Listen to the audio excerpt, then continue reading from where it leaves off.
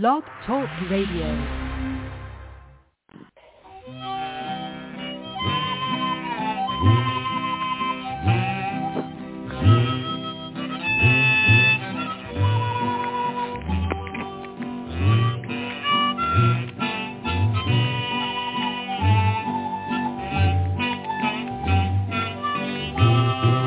And welcome once again to the Lucky Mojo Hoodoo Rootwork Hour, brought to you by the Lucky Mojo Curio Company in Forestville, California, and online at luckymojo.com. I'm your announcer, Clifford Lowe of clifflowe.com in scenic New Jersey, and in just a moment we'll be joined by our co-host, Catherine Ironwood of luckymojo.com in Forestville, California, and ConjureMan of ConjureManConsulting.com in Mission Viejo, California. This week we'll be joined by a special guest, Doc Murphy of RootDocMurphy.com in the Twin Cities of Minnesota and Paganistan, bringing us today's topic of When Will I Be Wise? They will take your calls and offer advice to address, ameliorate, and remediate your questions and problems about love, money, career, and spiritual protection, using traditional African-American folk magic practices of hoodoo, conjure, or root work as divined and prescribed by the greatest spiritual hoodooists of our time. You can learn a lot just by listening, but if you're selected from among those who signed up at the Lucky Mojo forum at forum.luckymojo.com and called into the show, then you'll be on the air and receive a free consultation. We'll be going to the phones in just a moment, but first let's catch up with our co-hosts, Catherine Ironwood and ConjureMan. Miss Cat? Oh, I'll tell you something. It's nice to hear your voice, Clifford. I just had a complete electron meltdown between the moment the music started and now. And your soothing voice helped me get through it. They have Mercury retrograde, but it's all there. It's okay. I don't know if anyone could hear me. As the music started, I was going, oh, fuck. I just lost a whole bunch of text. But it's back. It just went into temporary electron dock land, something that some of you Mac users would know what I mean. It went to dock temporary heaven, and then it came back. Oh, Lord, what a day. I'm going to tell you, folks, this has been something. This has been some week. There has been so much happening, much of it very good. But I'm going to just start with a little comment. I've been working hard, promoting our shows, promoting our shop, promoting our collective and collaborative work as readers and root workers. And I have begun to see some real results. I don't want to spend my life as a, promoter for my friends and for myself, but I do have a talent for it. I always have had. And it's kind of like, playing a game and racking up points in pinball or something, So with that said, I just want to thank everybody who has decided to follow me on Instagram, Catherine Ironwood. All one word, all run together, all lowercase, and everyone who has decided to follow the Lucky Mojo Curio Company on Instagram, which is Lucky Mojo Curio Co., all one word, all lowercase, all run together. And it's made working a little harder than usual to get the word out happy for me because I'm, getting points. The points consist of followers. So that's been my week, working very, very hard at that, taking photos and reading candles and finding out that no matter how many posts I make at Instagram, the posts about the cats always get more likes. That's enough to humble a person when your cat gets more likes than you do. Every reader and root worker who wants a career must get a cat, apparently. I'm lucky. I've always had cats, but that's the Instagram way of life. Also, pretty much the Facebook way of life. Although Facebook people, another thing, and maybe a couple of my old journalistic friends will get this, who would have thought that Facebook would have become long-form journalism and Instagram would have become captionizing, right? Just saying. Mm-hmm. Just saying. Mm-hmm. The death of long-form journalism is coming at us over the horizon. All right. Well, that's my news. I've been working very, very hard and reading candles, which I haven't done on a regular basis. I've been doing it on a pickup basis for years, but the days are past when I was the only candle reader at Missionary Independent Spiritual Church, and I'm still not the only one. And Colleen is doing fantastic work, and everyone else is pitching in too. But it's been fun, kind of touching base with candle reading again. And I've begun to post pictures of unusual candle burns with the people's names gone and any identifying part of their petition that disappeared. But if you follow me on Instagram or Facebook, you'll have a nice little tutorial on how to do candle divination. And it also is being posted to the Lucky Mojo forum at forum.luckymojo.com. It's in the candle section. It's in this thread called divination. So that's what I've been up to. Nothing real spectacular, but lots of little tiny moving parts. So how about you, ConjureMan? What's up in your world? Oh, things have been busy as usual. I can't believe we're already halfway through January. That went by really fast. Yes. My mind is still, I was joking the other day to a friend of mine that it said, anyone who says last year, in my mind, they're still talking about 2020. 2021 doesn't actually count. I get it. I think we're still recovering so much from 2020 and 2019 that for me last year was 2020. 2021 doesn't count. We get a do-over. What's funny about that? I was just, before the show started, I was just doing some threads in the Lucky Mojo forum. And for those of you who don't know, I teach a course in Hoodoo, and we have a special part of the forum, which is not public, for my students. And in the students forum, there's a part for those who have graduated. And in that, there's a part about how to start and promote your flea market or psychic fair readings or booths.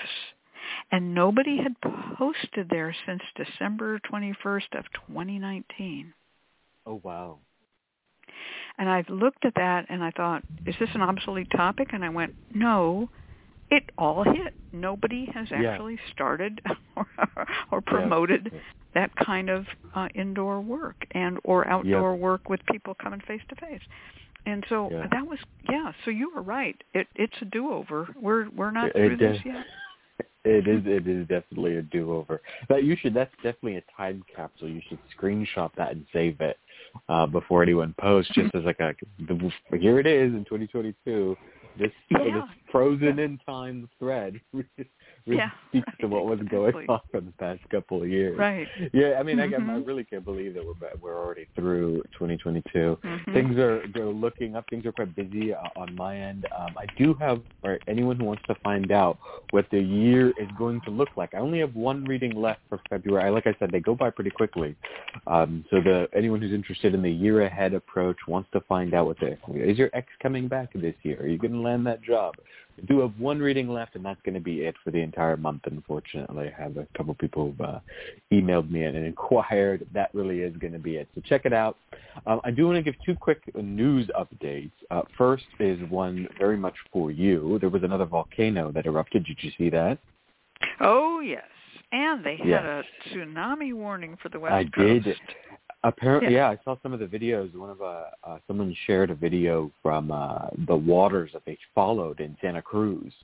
And you could see like the sort of waves coming through the little rivulet, the little river, and you're like, oh wow, that really is. So minor flooding on the West Coast, but I mean that was a pretty violent eruption of the volcano. But the second I saw it, I was like, I got to tell Kat because Kat loves volcanoes. You know what my friends say, surf's up. It was a very different experience on the West Coast elsewhere, but it was quite a. I saw the satellite imagery. My God, was it a violent explosion? I mean, it wasn't Krakatoa, but it was intense. It was in Tonga. In Tonga. It was another news, and this is for anyone who does any sort of root work. Really prayers out to everyone at Colleyville, the synagogue that was taken hostage. Yesterday, by the British guy, and luckily everyone got out safe. But this is an extremely dangerous time, particularly for synagogues. I mean, the two worst violence against synagogues and Jewish people, anti-Semitic attacks, have been just in the past 3 years. Literally, we're talking about like 50 years. The worst have been in the past 3 years. So it's a particularly dangerous time for people in the religious communities, particularly the rise in anti-Semitism. And there's always been a very deep connection between the Jewish community and the Black community. So there's a relationship to Hoodoo here. Not just in sort of pharmacy shops, but literally in communities side by side. And the worst about it, as I was reading, is the reason that the guy got inside, because inside of the shul, is because they thought he was homeless. And so they let him in so that he could have some type of a shelter. So really just literally preying upon the kindness of people there. So light some candles, say some prayers, also some thanks that it ended with just the death of the hostage taker and none of the hostages. But always these are moments in which community and collective prayer matter. And it's a reminder for those of us who are spiritual that prayers are real. So send your prayers up, light your candles, and pray for the kind-hearted in the world who still let in homeless people, and despite the fact that people are trying to take advantage of that. Yeah, wow. That is the truth. Kindness should not stop because of this, but it definitely is something to think about. Well, this has been quite a time. We're all kind of living through this, gently as possible. I'd like to bring in our absolute wonderful Paganistan-dwelling Doc Murphy. For those of you who don't know Doc Murphy, she's been a chat room kibitzer. She's been a guest. She's been a reader. She's been an announcer. She's one of those people who just can play any position in the outfield, and we hope to bring her into the infield. She has graduated from my course. Hooray! Congratulations! And congrats. Yeah, so that opens a path toward, if she wants to follow it, if you want to follow it, Doc Murphy, that opens up a path towards Hoodoo Psychics and air, and we hope you take that path. I've already contacted Deacon Millett, actually, about it. Yay! Okay. I am following the yellow brick road. I totally. That's wonderful. Well, thank you so much. The course was wonderful and so knowledgeable. It's good anthropology, is what it is, but also good practical how to. For anyone who might be listening to the show that is thinking, well, maybe I should take that course from Miss Cat. Do it. You will learn so much. And you got to remember, I'm somebody with a PhD in anthropology, and I was still going through Miss Cat's course and going, oh my word, this is brand new information for me. This is fantastic. It was just so much great cultural information, but also really, really wonderful. I enjoyed it. And I'm really, really excited about the next step on my path. Anything to get me out of this COVID testing job, please. Oh my God. Yes. Now, ready. You mentioned Deacon Millett, and for those listening who have graduated from my course and are professional readers, root workers, or whatever they may be, Deacon Millett is on the board of directors of AIR. He's the president of the board of the AISC, which runs AIR, and he also is the owner of Hoodoo Psychics, which is a psychic reading line. And so he has decided that this month of January, if you sign up for AIR and pay your fee for AIR, he will comp you and give you a free Hoodoo Psychics membership for 1 year. So it's significant savings for people who want to embark on such a career. And I know we have a couple of people here listening. A couple of people, come on. You got till the end of January to do this. And he's serious. We want to get people who want to have careers. We're not trying to push anyone down a track they don't like. But if you want a career as a reader, root worker, shopkeeper, however, consultancy, whatever it is, we're here to help. And that kind of leads us to our topic. And the topic is, when will I be wise? Now, I want to speak about this. As soon as I thought of this, I thought of the old Everly Brothers song, When Will I Be Loved? I did too. Right? And being me and the musical weirdo that I am, I immediately came up with the lyrics, I've been educated, been initiated, when will I be wise? And that is a question that many people have on their minds. When is it right for you to assume that position of the high priestess, the hierophant, the wise one who gives the information to those in need? When do you say, I am ready? It's a good question. There's some issues that go along with this, and I'm going to just bring up one, and then I'm going to let Doc Murphy and ConjureMan speak. As we gain wisdom, we're often forced to confront the questions that we have about our own development, and this can include our own writings or posts that we made that now seem childish, or we may have had a gender identification that has changed, or we may hold a shifting political position. There are many, a marriage may have ended, a marriage may have started.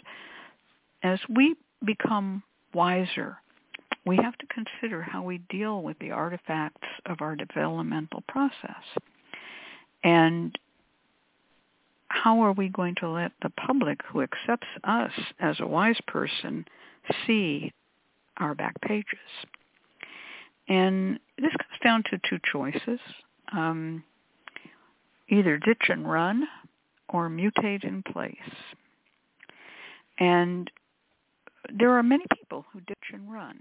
They burn their way through many identities, usernames, dozens of accounts on social media. They can go through entire sets of friends, lovers, colleagues. They can emerge over and over. You barely recognize them. You wonder who they are. And they do this not to defraud people, but just because they can't confront what they've changed, how they've changed, and what they've learned. And then there are those who mutate in place. And I'm always reminded, being so musical, of the old Girl Scout song. Make new friends, but keep the old. One is silver, the other is gold. And I, as a person who mutates in place, being a fixed sign, have had a lot of sorrow in my life as I've seen promising friends, colleagues, students, helpers, helpees go through this ditch and run process, and I never see them again. Maybe I recognize and I go, is that really so-and-so? Oh, it is, he's gained 10 pounds. Oh, no, he's lost 10 pounds. Oh, he's changed gender, whatever. But they've changed and changed and changed, and they become someone new over and over. Sometimes they do it to defraud, and I'm sorely disappointed. Oh, my God, that person is now somebody else, and they're claiming an initiation that I know they didn't receive, at least not during the time I knew them. Right? So there's a lot to be said in the world of wisdom for mutating in place. It doesn't mean you have to show your ass and, confess and apologize endlessly for your stupidity, but, just mention that it's you, it's still you. I have always one thing I have to apologize for. I once wrote, I have never been a feminist. And then I was looking back through some old newspaper articles I wrote in which I said, I'm a feminist. And I just shake my head, put my hands over my eyes and just shake my head. Well, I said I was a feminist when I was 18, and by the time I was 27, I said, I've never been a feminist. Okay, well, whatever, something happened. If that's the worst change I've ever made, God bless me. Then I've probably made worse, and I don't know it. So that's something to think about. When will you be wise? When you're able to accept who you were before you were wise. When you were able to accept who you became and the process of your becoming. And now I'll shut up and turn this over to Doc Murphy. Well, I also had the Everly Brothers song in my head when we picked the subject. And I always kind of, when the question comes up of when will I be wise, when will I be ready, the first thing I tend to want to ask people is, well, first off, why are you asking that question? What is it about wisdom that you feel like you need to attain at this point? What is it that you're trying to gain or achieve or understand about yourself? You know, what's happening to you that you're wishing for this or feeling like it's appropriate for you to have right now? Are you shifting to another point in your life where you're maybe becoming a teacher and you want to feel like you're a little bit more adequate? Are you at a rite of passage in your life? Maybe you're becoming a parent or a grandparent and you're going, well, when's this going to happen? Am I wise enough to do this? Are you looking for power? Are you looking for status? That won't. The wise people that I know in my community here in Paganistan tend to wrinkle their nose at that sort of thing.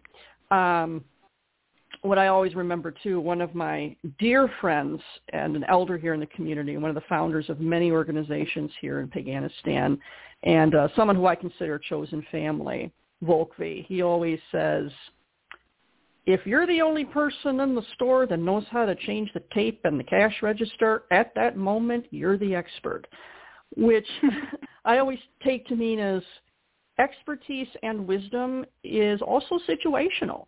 You know, it depends on who's in the room at the time and why, what the question is that's being asked. I'll share this little story that kind of came up with the sound gathering that I was at. And I get this a lot, I guess, because, I don't know, I'm a brainy person and people like to ask me advice. But one of my fire circle sisters was asking about, she was going to have a hysterectomy soon. She'd already been a mother, but she was going to have a hysterectomy. And she was asking me questions about what sort of, rite of passage or ritual or honoring of this process that she thinks she needs to do. And I'm not a mother. I've never had hysterectomy. This is nothing that I had any experience with at all. And I said, well, don't you think maybe you should talk to somebody who's had kids or has been through this? I mean, I don't really know what to say here. And she said, well, I really want to talk to you because you're just so wise, Murphy. And I'm like, not on this. And thankfully, my friend Stacy swooped in and rescued me, who has had kids and has had a hysterectomy, and was able to kind of sit and kind of give her that meaningful advice that she needed. But at that moment, I could not change the tape on the cash register. Somebody else was the wisdom keeper in that situation. And also the question, when that question comes up too, is, well, when you say wisdom, what is it that you mean? Is it intelligence? Is it, because I work in academia, and I think maybe ConjureMan can probably attest to this too.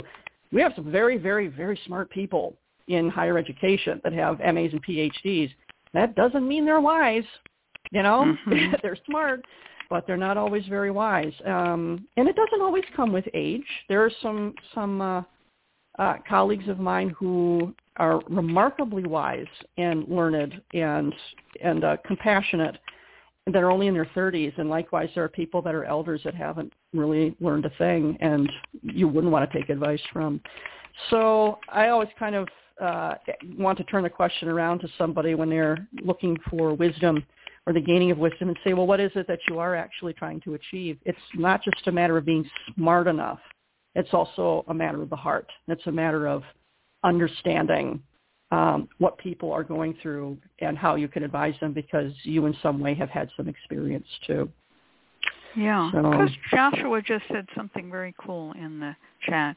He said there's a difference between being clever and thoughtful. And I'm going to put up something about the hysterectomy question. Sometimes it's wise enough just to be a research librarian. And a research librarian, I say this because my mother was a professional research librarian in a big library at UCLA and also at UC Berkeley. The research librarian doesn't have the answer necessarily, but they know where the card catalog is, and they know what book to go to. And in your case, you were wise as a research librarian. You said, go find someone who's had a hysterectomy, who's had children. That's the research librarian's cosmic job, is directing people to a good source. I've had people come to me as clients, and they say, I'm feeling that I should be initiated in name of religion.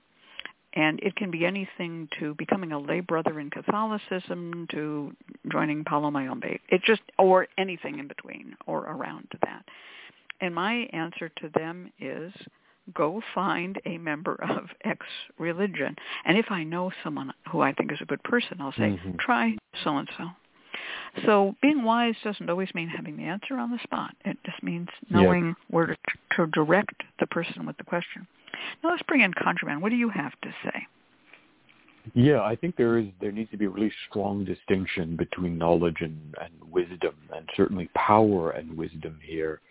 Initiation, be it the initiation that one gets from graduating with a degree, or initiation that one gets from, because that is a form of initiation into the guild of academics, right? Or initiation into a spiritual priestly class, right? Whether you're a Tata or a Olorisha or whatnot. Initiations, those are all paths to knowledge or paths to power. They're not necessarily paths to wisdom. By which I mean, you can choose to walk down a particular path in the same way that you can choose that you're going to become a particular major. I want to know everything there is to know about, molecular biology. And so I'm going to walk down the path of molecular biology. And I will learn from it, and I will be initiated. That's the path of knowledge. Wisdom is something else. Wisdom is not a state of being. We often talk about wisdom as something that you achieve, you get, or that you're at a place at, like you've arrived at wisdom. That's not how it works, in my opinion. Wisdom is an approach to life. And this is key. It's a process. It's an ongoing process that is rooted in a love of knowledge shaped by experience, and then the compassion to apply a marriage of the two. And these are the three components to it. Wisdom, in its very classical sense, is a love of knowledge, a true pursuit of learning. By which I mean, you don't go out, someone who says, I'm not going to get my bachelor's degree can never be wise. No, I mean a love of learning. Learning exists outside of formal settings. Learning is what you do every single day. It is the curiosity that you have. It's the thing that gets you up in the morning and goes, I'm going to grow today. I'm going to gain something today.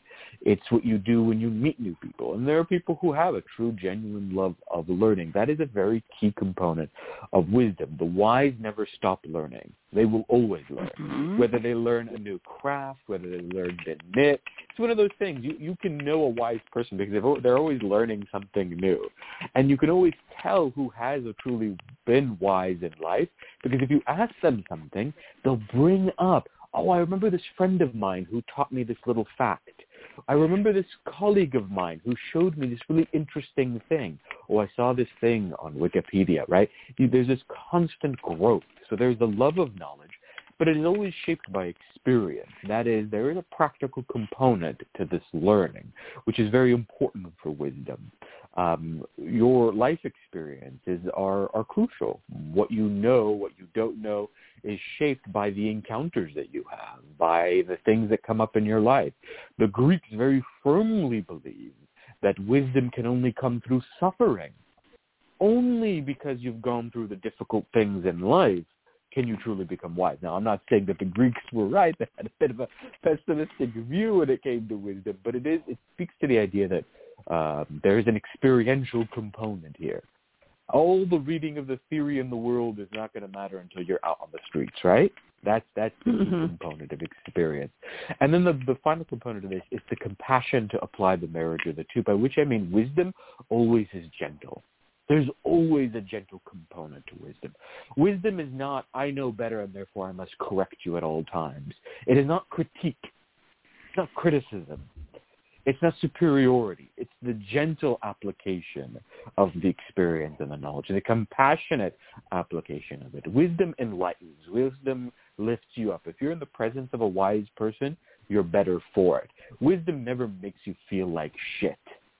right? It's the difference between a really, really good teacher that makes you hungry for that knowledge, and the teacher who obviously knows more than you but makes you feel crap for being in their classroom.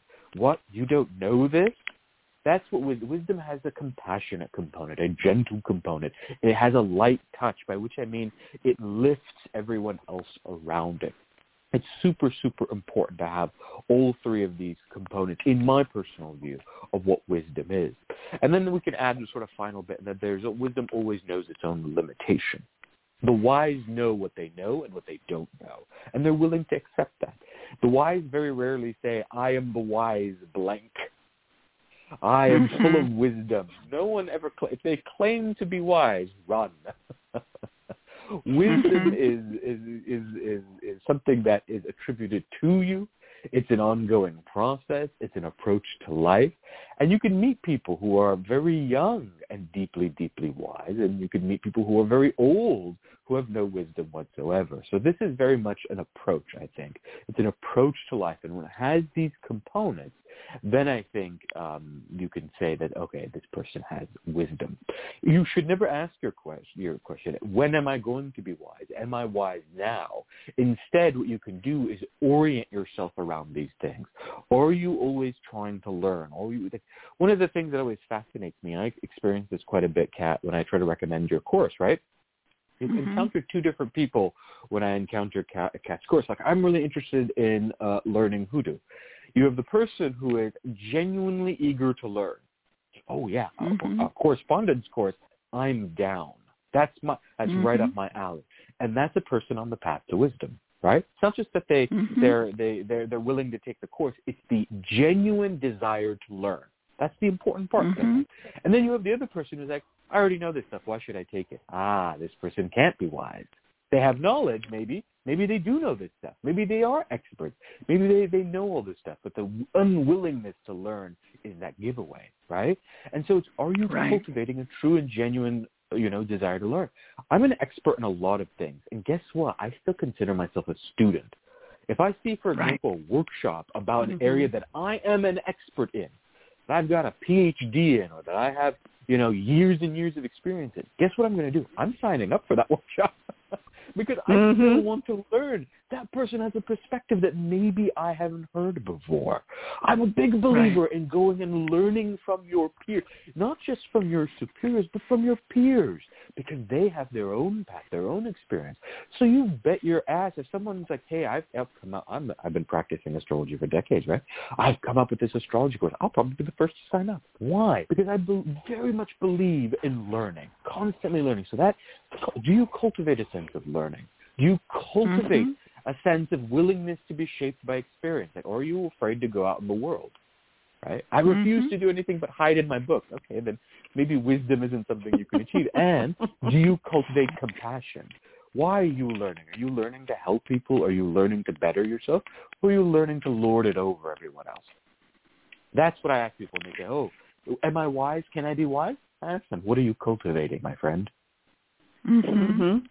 Absolutely. Yeah. Well, and there's also, now I want to flip the script. What about people who suffer from chronic self-doubt? They read tarot and they get answers and it seems to work. And they do it even for other people, but they're like, can I really charge money for this? Am I wise enough? What if I am compelled to perform at my client's request? Am I wise enough to set up a bank account? Am I wise enough to have PayPal? Or should I just be in a little corner stumbling about, being a hobbyist, whatever? Some of those people believe that having an initiation or some kind of certification will make them wise, but they're still crippling themselves by self-doubt.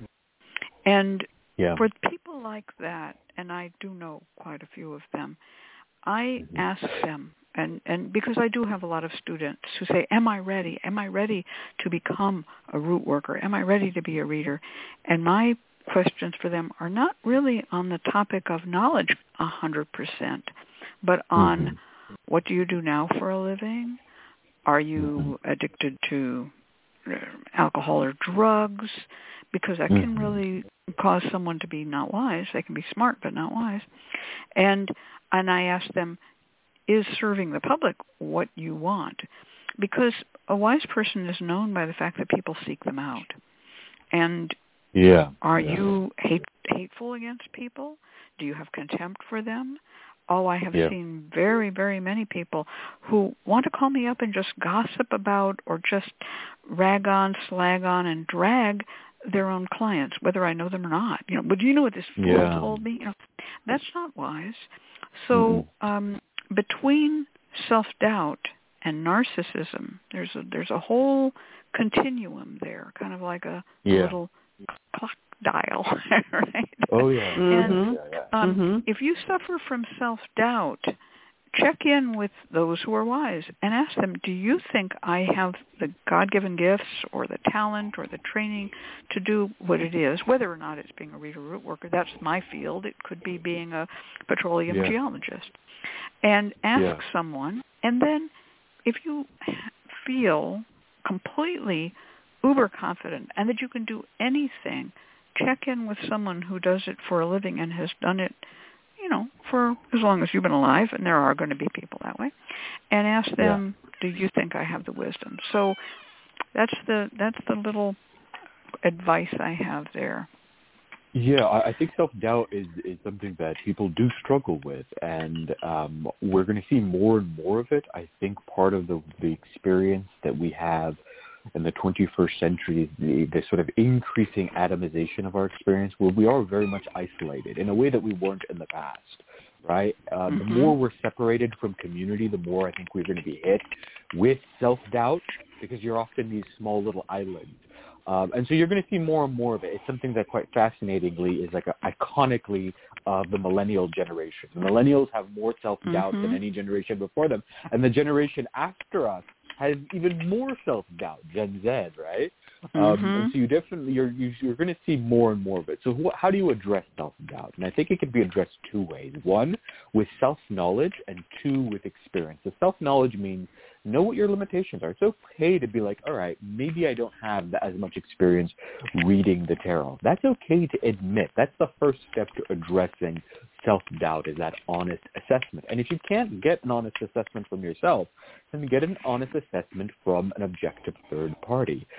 Readers, it's perfectly fine to go to another reader and ask them the question, should I put up a shingle and become a shop owner? Should I open up my doors for readings? Do I have the gift of it? There's even whole specialized readings that you can do that, detail what are my gifts. We do them on the radio show. People call in, can you talk to me about my gifts? And we pull cards and go, you have a talent for healing. You have a talent for candle magic. The tarot can tell you this. Any form of divination can tell you this. Bone reading really does this. Astrology really clearly does this, right? If you go and get your natal chart read and ask them, hey, can you talk about what my gifts are? And the natal reading can tell you. This person was born to be a healer. This person was born to be a teacher, and so on and so forth. So you can do this with tarot or whatnot. You can get this side of addressed. You can get self-knowledge or knowledge from others about yourself. But then there is a component of experience. At some point or another, you need to take the dive, and that's what all experience is about. It's the ability to walk out of the house, right? It's that first step. That first step, and if you have self-doubt, it will only be addressed by taking your first reading client. If you doubt that you can be a good root worker, it will only be addressed when you take your first root work client. You can't be like, oh my God, I doubt I can actually help this person, and then never actually help anyone and hope that doubt goes away. The doubt will only go away when you actually help that person, right? Once you take that first leap of faith. Because once you start to have experience, I've done this 1,000 times. I've lit a candle for reconciliation 1,000 times. I now know what I'm doing. You'll see the self-doubt fade away. And then there's also products that you can use to address things like self-doubt. If you have the wisdom, then you know that there is a way in which you can call upon spirit to shore up the self-doubt. Working with your ancestors is a very strong way of addressing self-doubt.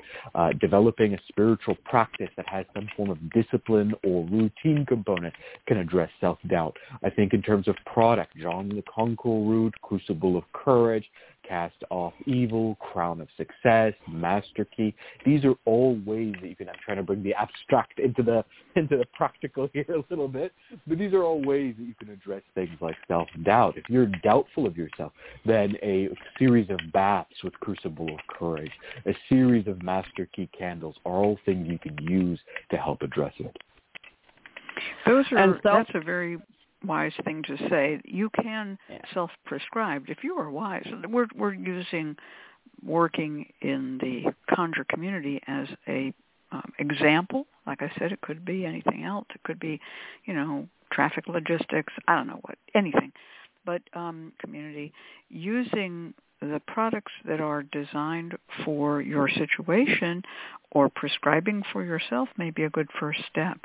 And I recommend to anyone the list that ConjureMan gave, John the Conqueror, Crown of Success, Crucible of Courage, Master Key.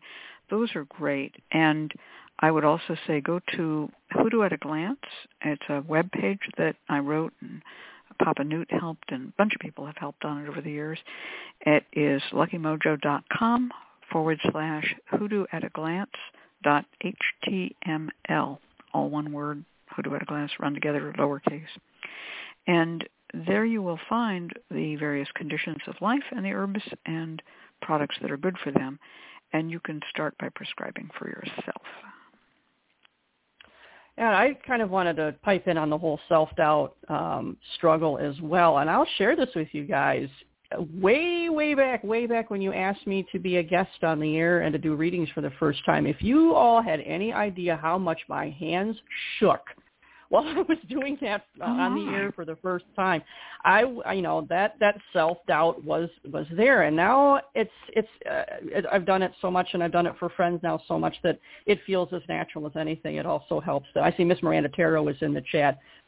What a wonderful colleague and mentor to also have along the journey. But what I also tell people is if you are self-doubting and if you are concerned about, whether or not you're wise enough to do something, boy, it's community that really can support you too. I mean, the conjure community, as I've been going along on this journey of taking Miss Kat's course and stepping forward here, have been incredibly supportive and successful. But so has Paganistan.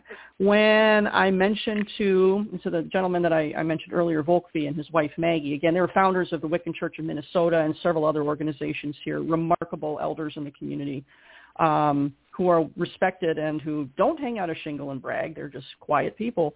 When I mentioned to them that I think it's time to take Miss Kat's course, but money was still tight, at that time, and we were all on lockdown. And I said, I really want to do this, but classes are tight and I don't really know how to do this. And the two of them gave me the money to take your course because they said, you deserve to be doing something you love to do, but also it's about damn time, don't you think? And that's when I found out, talking to folks in the pagan community here, how many of them said, well, it's about damn time. And if anybody's going to have this role of someone to be root doctor or advisor or reader, it really should be you. And the fact that hearing from so many of them what I didn't know about myself, and that's what a community can do with regard to the search for wisdom, is while you're doubting yourself and you're wondering if you're good enough or you're wondering if you're bright enough, if you're surrounded by people who say, let me tell you something, of course you can, and of course you do.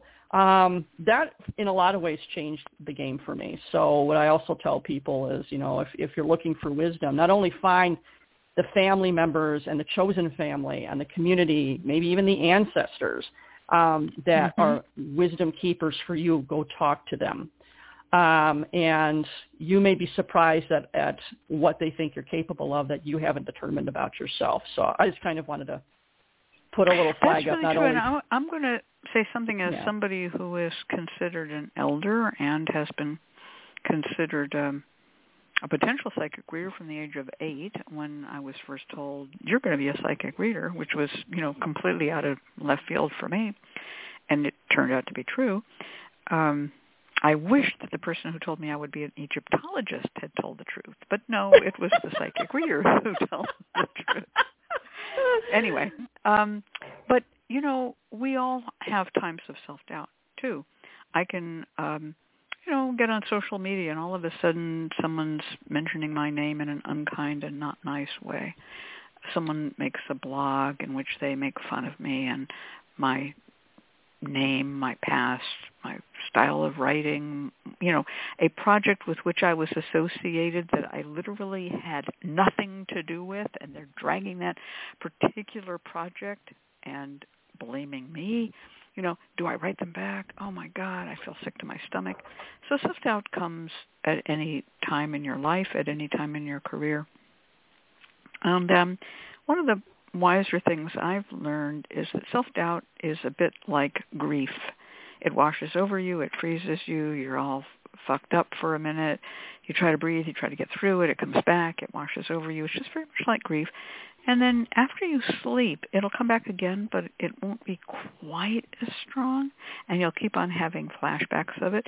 But they'll, slowly, that feeling of sadness, fear, loss, panic, that when you got a bad review, it'll tone down.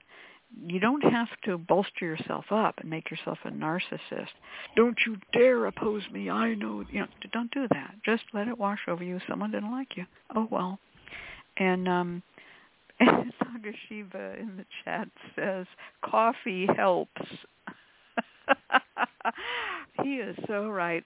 That self-medication with coffee or tea helps because there have been studies, medical studies have proven that women who drink 2 cups of coffee a day are 50% as likely to commit suicide as those who don't.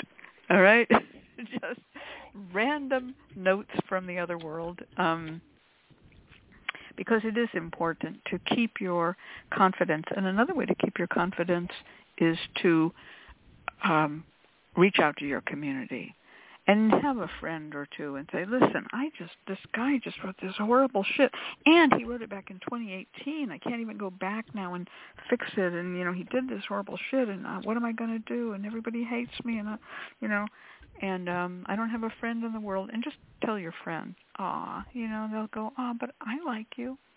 So that's what community is good for, not to give you a false sense of competence or pride, but to bolster you up, because the minute you get set on a pedestal, and wise people are set on pedestals, there'll be someone who wants to tear you down and smash you down. So be prepared for it.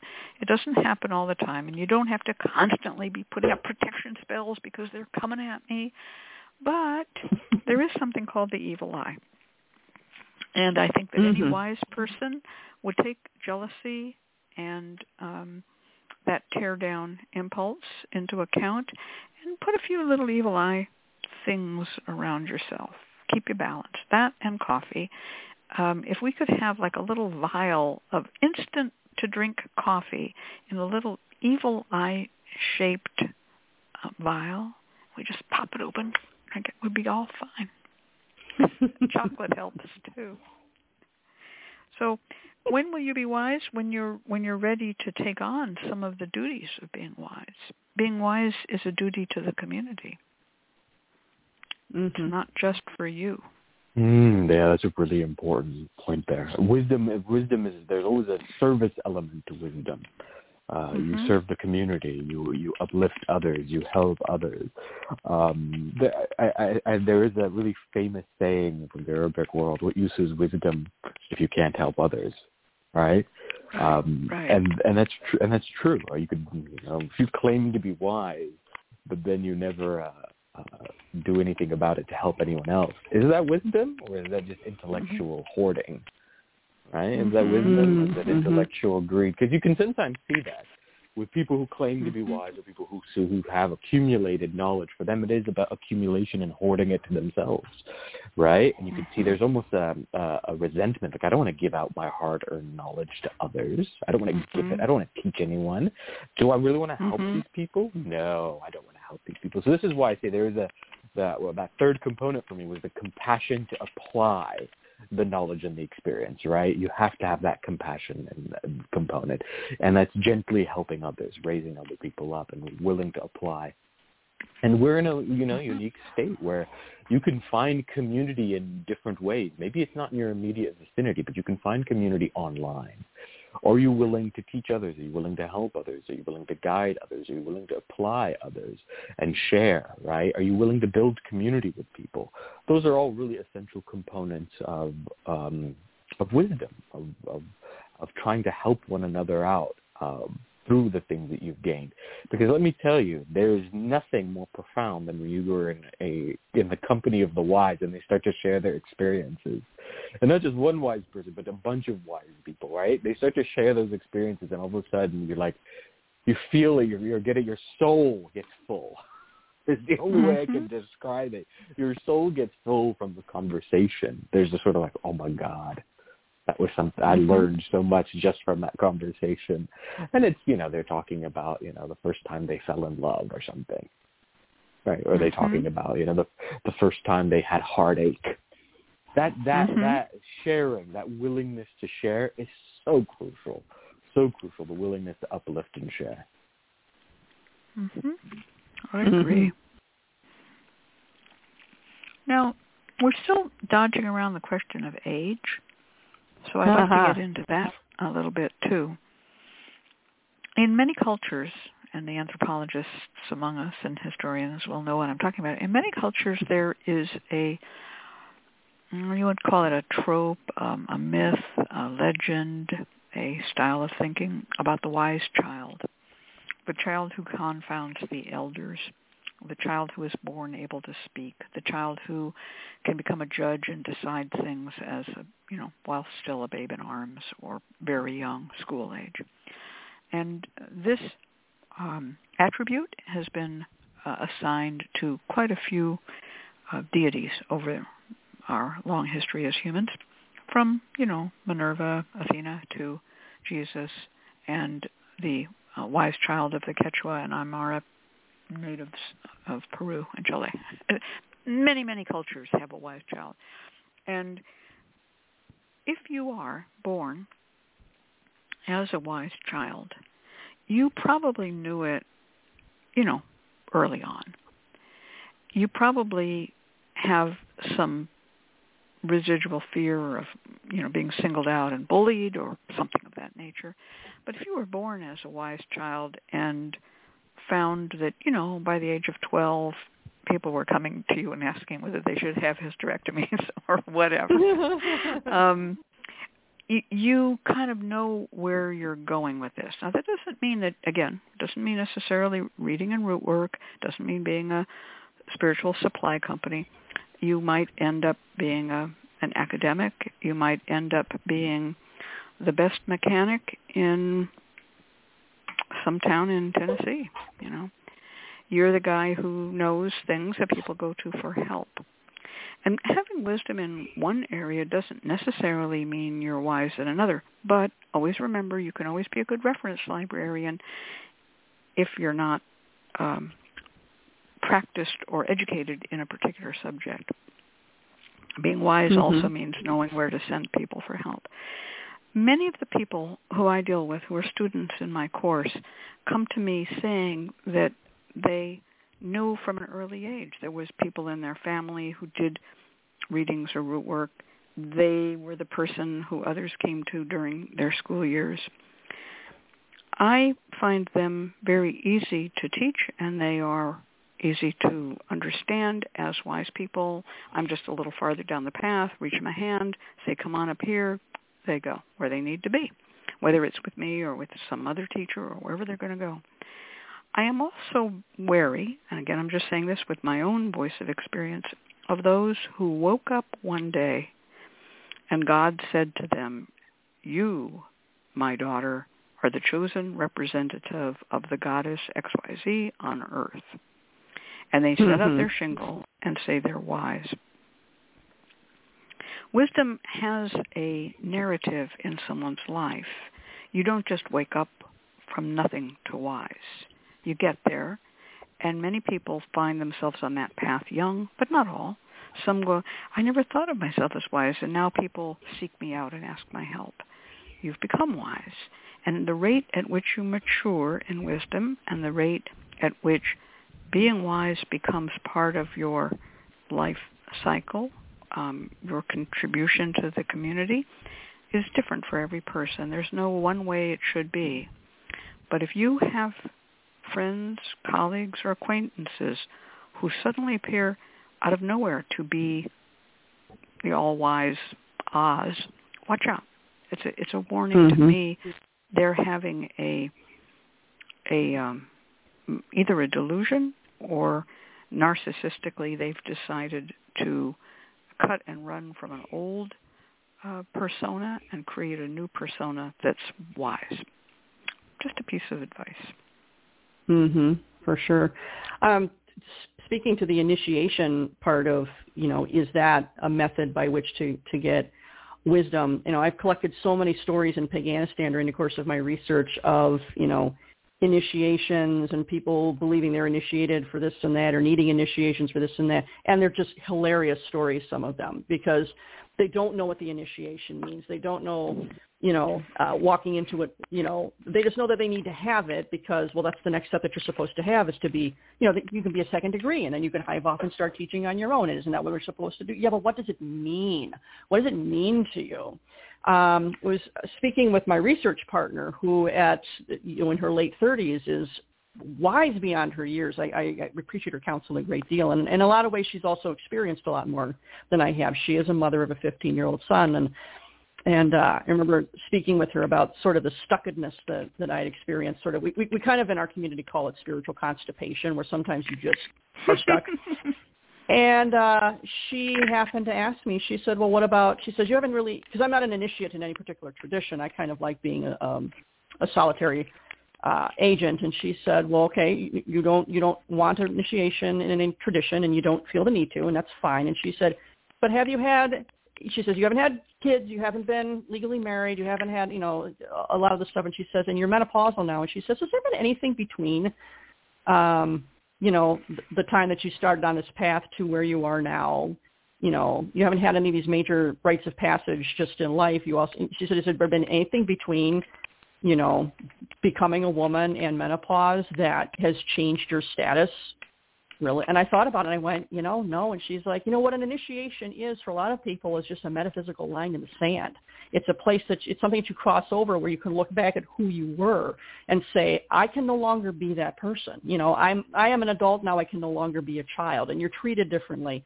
I am an elder. I am no longer the young. My responsibilities are different, and you can look back at who you were, but you can't be who they were. And what she actually advised was, don't run out and just do any of this stuff just because you need a rite of passage, but think in terms of, is part of being spiritually stuck, is part of being kind of wisdom stuck, meaning that you haven't drawn a metaphysical line in the sand yet that is of meaning.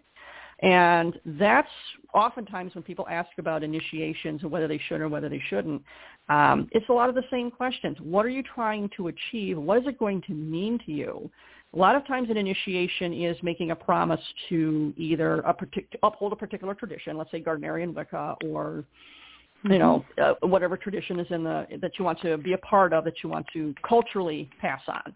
Or you're making a commitment perhaps to a deity or a spirit or somebody, and you kind of want to make that public declaration to your spiritual group that this is somebody that you're doing. And if none of that is interesting you, first off, ask if you need it, but if you feel like you do need another step toward wisdom, cultivating it, what does a metaphysical line in the sand actually mean? And that's been giving me a lot to think about. And this is wisdom given to me by someone 38 years old. So, like I said, it's not tied to age. It is tied to experience often, but also sometimes it's in how they frame how to look at your experience differently. That's really good advice. What is your metaphysical line in the sand? All right. Well, I hope this interested folks. I hope that a few who listen to it will go on to join Hoodoo Psychics and Air and realize that although I don't initiate anybody, taking a 1-year course from me does lead you from one point A to point B. It's something. I even give you a certificate. And I'm not just trying to brag or boast about myself. I've graduated people who I knew were not wise. But think about it. If you, listening to this show, want to go on to someplace in your life, it may be that some marker should be passed, some statement should be made. All right. Well, we're going to turn this over to our dear announcer, Clifford, and we're going to bring in a client and read for the client. How about it, Clifford? Support? Certainly. Support for this program is provided by the Lucky Mojo Curio Company in Forestville, California, and located online at luckymojo.com, and by the Association of Independent Readers and Rootworkers, AIR, a directory of ethical and authentic contra practitioners located online at readersandrootworkers.org, and by Hoodoo Psychics, a psychic line run entirely. Receive a reading with a trusted root worker instantly. Call 1-888-4-HOODOO or visit hoodoopsychics.com. And by the Crystal Silence League, a free online prayer service of the Association of Independent Spiritual Churches, located online at crystalsilenceleague.org. Now it's time to go to the phones and talk to today's client. Our caller is Ruby, calling from area code 419, and she writes, I quit my previous recent job on December 9th due to so much stress, anxiety, and other unpleasant feelings. I returned to a previous occupation since December 13th, and I realized recently that I've grown a lot and feel stagnant at this job. I want to find another one that I feel happy, joy, a sense of peace and contentment on my soul, and of course, better pay and benefits. I've never really found or landed a career or job that fits my personality, that would fulfill my soul's longing, contentment, joy, peace, and calm, and better financial benefits. It's always been a struggle for me, regardless of my effort. I need some clarification on a better direction in my life. Turning it over to you, Ms. Kathy. Wow. And I got the message here in the chat that she is not on the phone, and this was shortened from a much longer post. And the most interesting thing here is she says, I'm an Aquarius ascendant, Sun, and Mars. So that's interesting for what's happening now. And I always say to people, if you look at a program like Celeste that you can go to, and on your phone, it's an app, I recommend very highly that when answering questions, we look at that kind of a thing. And I wish dearly that I had it with me, but my husband has my cell phone. So I will turn this over to ConjureMan. Too late, Nagashiva. I hope you'd got the hint. Let's turn this over to ConjureMan, and he's going to do the first reading. Yeah, I'm happy to do this first reading for Ruby. Unfortunately, she's not on the line. Otherwise, I'd ask her a few questions because I think they'd be quite worthwhile. So this is the timing of this is pretty telling, I think, for me as a reader. I should say that noting that you're an Aquarius rising helps just a little bit. While we don't know the placements of your planets at the time of your birth, so we don't particularly know that, and that's okay. We can still know a little bit just for knowing the ascendant, particularly for those of us that use the whole sign houses. We can kind of go from there.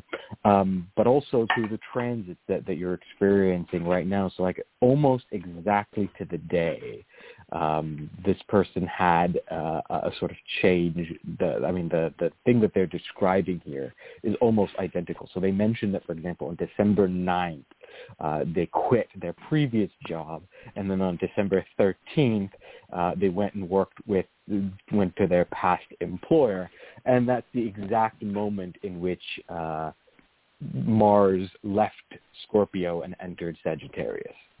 And Scorpio would govern this person's 10th house if they're an Aquarius rising, and the 10th house is the sign of jobs. It's the sign of career. And so here we see and then Mercury went retrograde, and now they regret what they did. And now Mercury is in retrograde, and they regret what they did, right? And shortly thereafter, Venus is in retrograde in their 12th house, right, in Capricorn. Yeah. So so all of these are very clearly showing up in your timing. At the same time, we've got Jupiter in Pisces in your second house of money. So again, we don't know what this is doing exactly to your natal chart because we don't know what the planetary placements are. But at the very least, we can set the signs for what your birth time was based off of that Aquarius rising, and then interpret to some extent the planetary positions now, these sort of transits. That said, again, you'd need like an annual reading, or you'd need a natal reading to look and see which planets in particular are being highlighted in your chart through, transits to the natal chart, but also to determine which particular planets govern the year for you. Not all transits hit us the same way, right? Maybe Mercury is not a particularly important influence for you this year, or maybe it is. We don't know. It depends on your actual birthday. But it is very clearly that you are experiencing that shift in Mars from the 10th house to the 11th house, and particularly depending on when your midheaven is. So this is a real astrological weather moment that really highlights it. To the day, your 9th to the 13th is the beginning of the shift of Mars from Scorpio into Sagittarius. And so that speaks to this particular circumstance. I have pulled one card here as an outcome card because I was looking at this chart. I said, all right, well, this tells us why she's experiencing what she's experiencing, why Ruby's going through this particular moment in which things aren't working out. And again, I wish she was on the phone. I think she was the person who asked us last week for a reading, if I'm not mistaken. So, I wish she was on the phone so we can get some clarification. But this gives us the why. This gives us the explanation. The card that I have pulled here is, will this person find some job that is fulfilling for them? And we have the 8 of Pentacles. And the 8 of Pentacles is a person who is working, building up. They are an apprentice, mastering a particular craft, and we can see that they will make mistakes and errors. This is a person who is sitting on a bench working on their coins, and one of the coins has been tossed to the side, indicating that that's a coin that they were working on but didn't quite master. The rest that they've done a good job on, they've now put up for display and therefore purchasing. And so this means that you will likely end up working for yourself, but it will be, or working in a profession where you have a great deal of autonomy. So autonomy will play a big role for you. That doesn't always mean self-employment, but it does mean a good deal of, it might be contractor work, it might be independent consulting of some sort, but there is some autonomy here. There's no one watching this person. But that's a long way off, and you're going to have to actually practice your craft, working and building slowly until you're able to really put yourself out there. This may be a process of several years, and there will be regrets and there will be second guesses along the way. So there is a hopeful answer in this 8 of Pentacles that, yes, there is a light that you'll eventually land a job that's perfect for you, but you're going to have to keep working at it, and you're going to hit a couple duds along the way before you're able to finally find your niche. And the key here is finding your niche, what you're good at, as well as what will give you some sense of autonomy and accomplishment. That's what I see here. I'm going to turn this over to Dr. Murphy, and then we're going to have Ms. Kat give some Rootwork advice. Okay. Hi, Ruby, on the airwaves there. I hope you can hear me. I did a tarot card, a little short reading, 4-card spread, past, present, obstacle to the present, and the future. And the card that came up in the section of the past is the Death card reversed. Now, when the Death card comes up reversed, that's about stagnancy. That's about nothing happening. That's about being stuck. There's no transformation that's occurring. And it sounds like you left that past job precisely for that reason. You were just unhappy, stuck, nothing was changing, nothing was getting better. And if anything, that's a signal that you probably made the right decision, because no one wants to be stuck in quite literally a dead-end job. The card that's sitting in the present section is the Hierophant. It's a rich card, I think, with regard to what you're struggling with regard to trying to find your dream job or the career that really makes your heart sing. Is that there is a need for this to be spiritually meaningful. There's a need here for this to be something that engages your intelligence and your heart.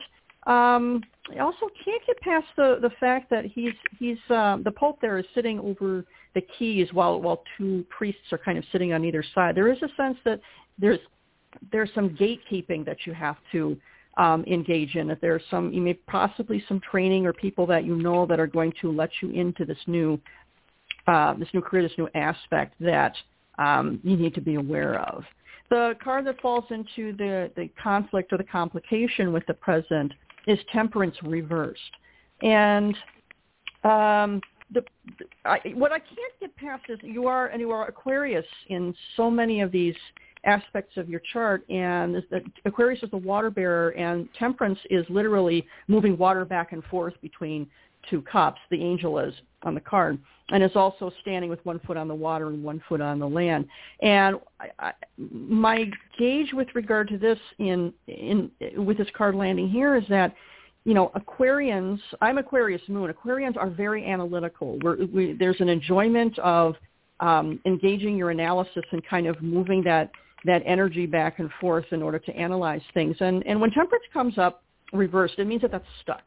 There is something about going forward into a career that you will need to have those analytical skills that you have and that you really enjoy, really, really engage. And it's not happening for you yet. I'm wondering if there's possibly a worry that, taking a job that's a little bit too easy or a little bit less challenging is ultimately going to be unsatisfying for you.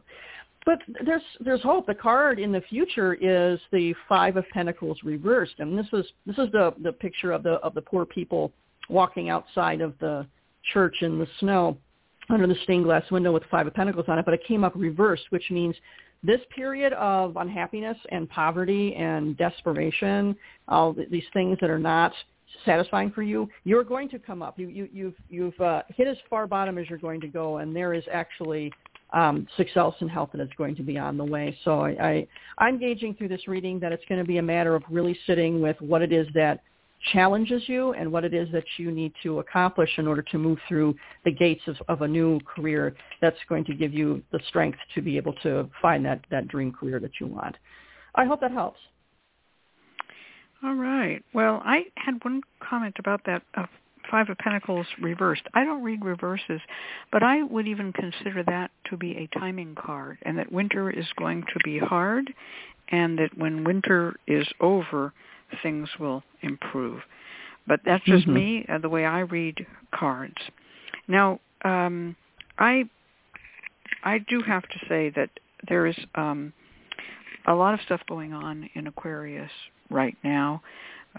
Saturn is in Aquarius, and Mercury is in Aquarius.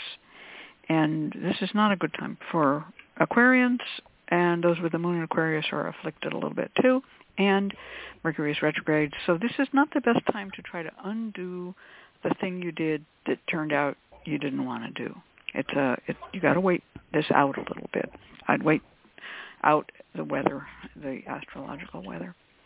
So what I'm going to say is that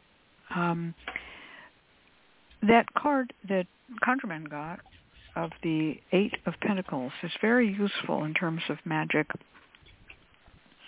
It shows a person working. It's a card about jobs, about work. And I would make myself a small spell consisting of coins having to do with the kinds of tasks or thoughts or ideas that are engaged in your work. For instance, just to give an example, you're going to break down what you liked and what you did not like about the past job, what you liked and didn't like about the present job, what you like and don't like about who you are and what you want to do. Just as an example, I will give some ideas, such as, I'm fine with being outdoors. I'm fine with heavy lifting. I'm fine with sitting indoors and typing. Most people wouldn't be fine with all three of those. I'm fine with taking orders from a boss and swearing fealty and allegiance to a boss. I'm fine with being on my own. Don't bother with what you don't want. We're not going to make the 2 lists. We're just going to make the 1 list. Find 8 things that you like that are aspects of a job that you really, really like. And I want you to get 8 coins, and these should be numismatic coins, not just tokens or charms. I always like the Sacagawea coin, but, it's gold, it's money, it's the best thing we've had since they stopped making gold money. And I'd like you to look in the book, The Guiding Light to Power and Success by Mikhail Strabo and me, as sort of an uncredited co-author. And in it, Mikhail Strabo talks about lighting what he calls octaves. These are a series of 8 candles. And you're going to put out 8 candles. Now, you don't have to put them all out on the table at once. But you want to dress and bless them. And dress and bless them with success oil, crown of success, mixed with steady work oil. You can do as the mysterious Lois de Clermont recommended, dress and bless them all and wrap them up for future use. Or you can do as Mikhail Strabo recommended and put them in a holder that has many little holders, or put little holders together in a row. And you're going to light one of them every night for 8 nights. And every one of them has a coin in front of it, and every coin is marked in some way to represent that which you feel good about in your job. So you can use a penknife and actually carve into the brass coin with a steel penknife. You could write it on a paper and put the paper underneath it, even a Post-it, whatever it might be, and then wrap the coin up in that after you're done. But if you don't, if you carve into the coin, just an avatar, a symbol, an icon, that's fine too.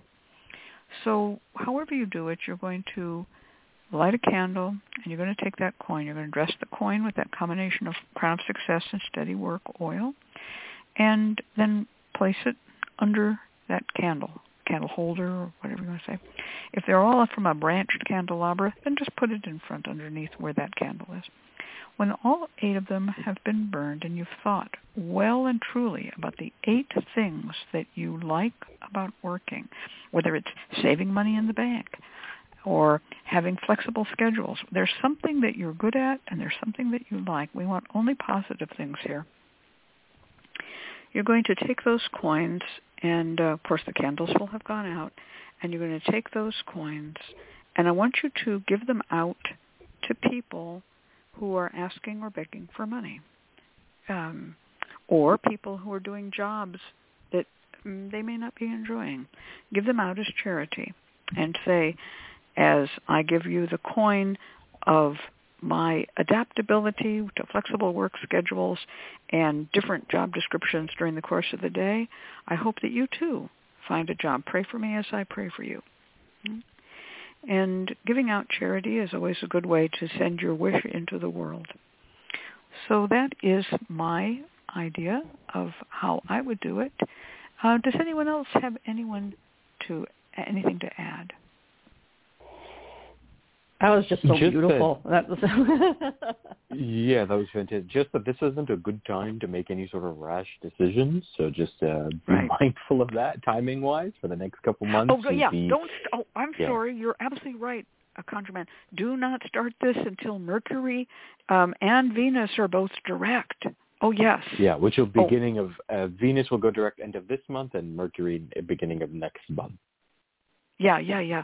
Thank you so much. I completely left that out. Absolutely. Do not do this until both of them are direct. Yeah.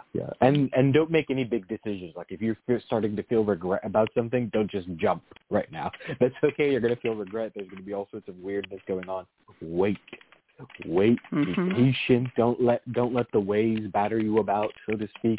Just sort of be patient and then make the right decision when the opportunities present themselves. No leaps right now. Just wait.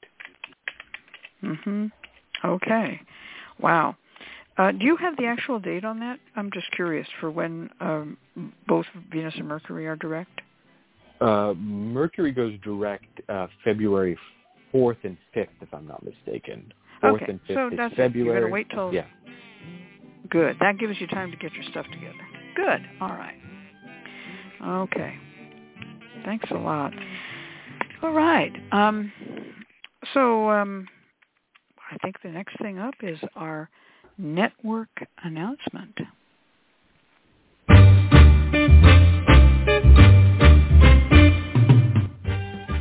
The LMC Radio Network is a media alliance whose excellent shows include The Lucky Mojo Hoodoo Rootwork Hour with Catherine Ironwood and Conjurman Ollie, Sundays 3 to 4:30. The Crystal Silence League Hour with John St. Germain, Tuesdays 5 to 6. The Witch, the Priestess, and the Cauldron with Elvira Love and Phoenix LaFay, Fridays 1 to 2. And Blue Flag Root Radio with Lady Muse, Fridays 7 to 8. All times Pacific, add 3 hours for Eastern, sponsored by the Lucky Mojo Curio Company in Forestville, California, and online at luckymojo.com.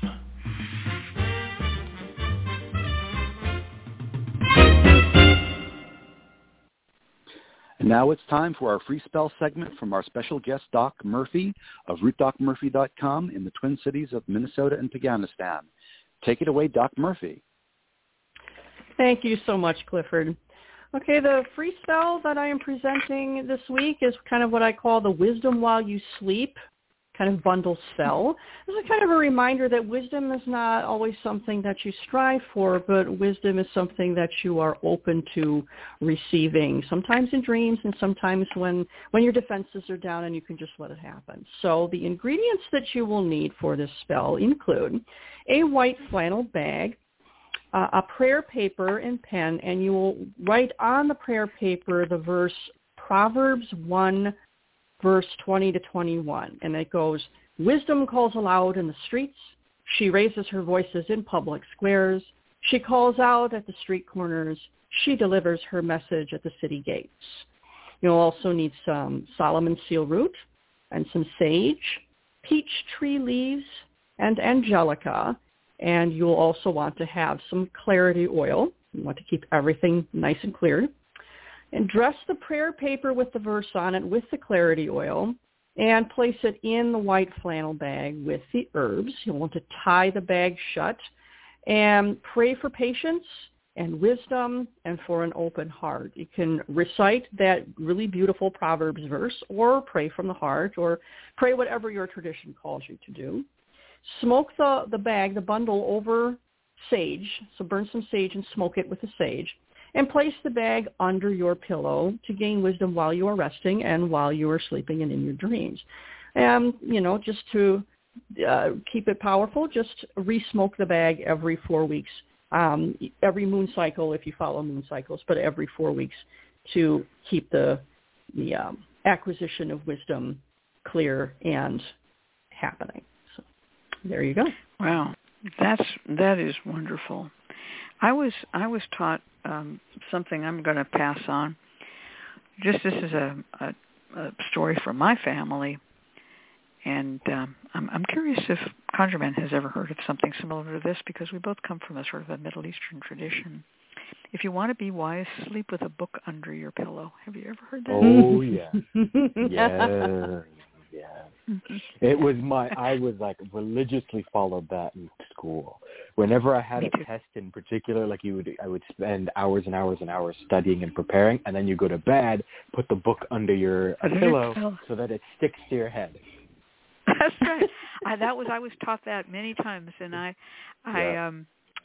that's just what I do. And the result of this, by the way, is my nightstand is a tottering tower of books all around it.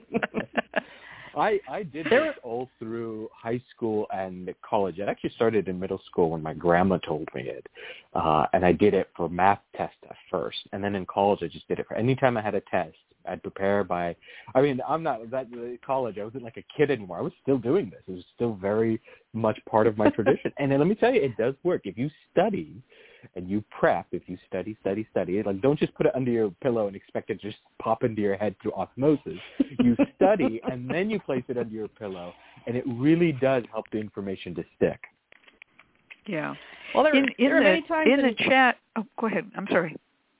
I was going to say, there were many times in graduate school where I fell asleep with a book over my face, but I don't think that was quite the same as sleeping with it under your pillow. Well, Nagashiva asked in the chat, is this the assimilation of the spirit of the author of the book? No, not the author. The words. The actual words are supposed to go into your head. I don't need to know what Mark Twain's life was. We're going to be having a test on Tom Sawyer, right? I need the words. So, yeah, that's one of the earliest times I did that, actually, back in a long time ago.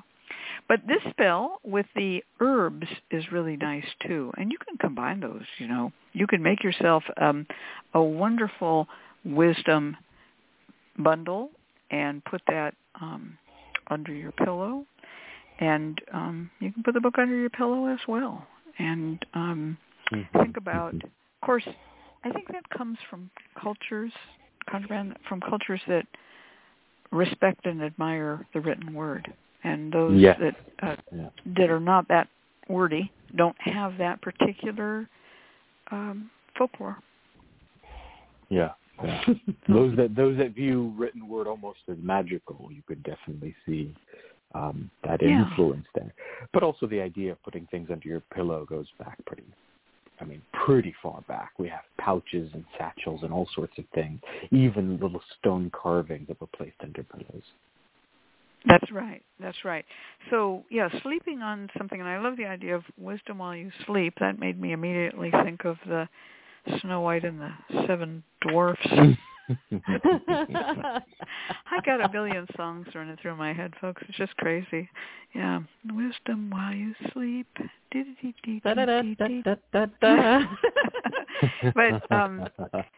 But there's another thing you can do also if you want to have dreams that will be those that make you wise. You can also use those exact same herbs and burn them on charcoal and just smoke your room a little bit before you sleep. It's another way to do the same kind of work. Remember that herbs are very adaptable. You can also, maybe you live with somebody and they're like, I don't like it when you put herb bundles under your pillow, you stupid fool, right? You can just take those same herbs and boil them up and not boil, but, steep them and make a tea and just wash the bedding, especially the pillowcases, in those same herbs, and your partner will probably never be the wiser. So we know that working hoodoo spells is domestic, and one of the things about it is that it's very adaptable because it's domestic. It's not that you always have to be doing, exactly some kind of ritual, but that there is other ways to approach it. And one of the, I want to recommend a book here as far as being able to do these kinds of works while living with someone else. It's a very good book called Women's Work by Aura LaForest. She wrote a whole book, and why it's called Women's Work? Well, because it's things that are good for women, but it also talks a lot about how to make your house a magical house and how to do magic in a context where you're not, it's not ceremonial magic, it's domestic magic. Some good ideas. All right. Okay, well, here is our music. We're going to turn this over to our announcer, and Cliff Lowe is going to give us some ideas about what else is in our world. Take it away, Clifford. Thank you. Thank you, Miss Catton Conjurman. And thank you, Doc Murphy at rootdocmurphy.com in the Twin Cities of Minnesota and Afghanistan for being our guest this week. We invite you to join us next week when our special guest will be Deacon Millett, bringing us a tutorial on how to become a professional psychic. Once again, we've come to the end of another Lucky Mojo Hoodoo Rootwork Hour brought to you by the Lucky Mojo Curio Company in Forestville, California. You can find Miss Cat via the Lucky Mojo forum at forum.luckymojo.com and Conjurman at Conjurman Consulting in Mission Viejo, California. I'm your announcer, Clifford Lowe, joining you from clifflowe.com.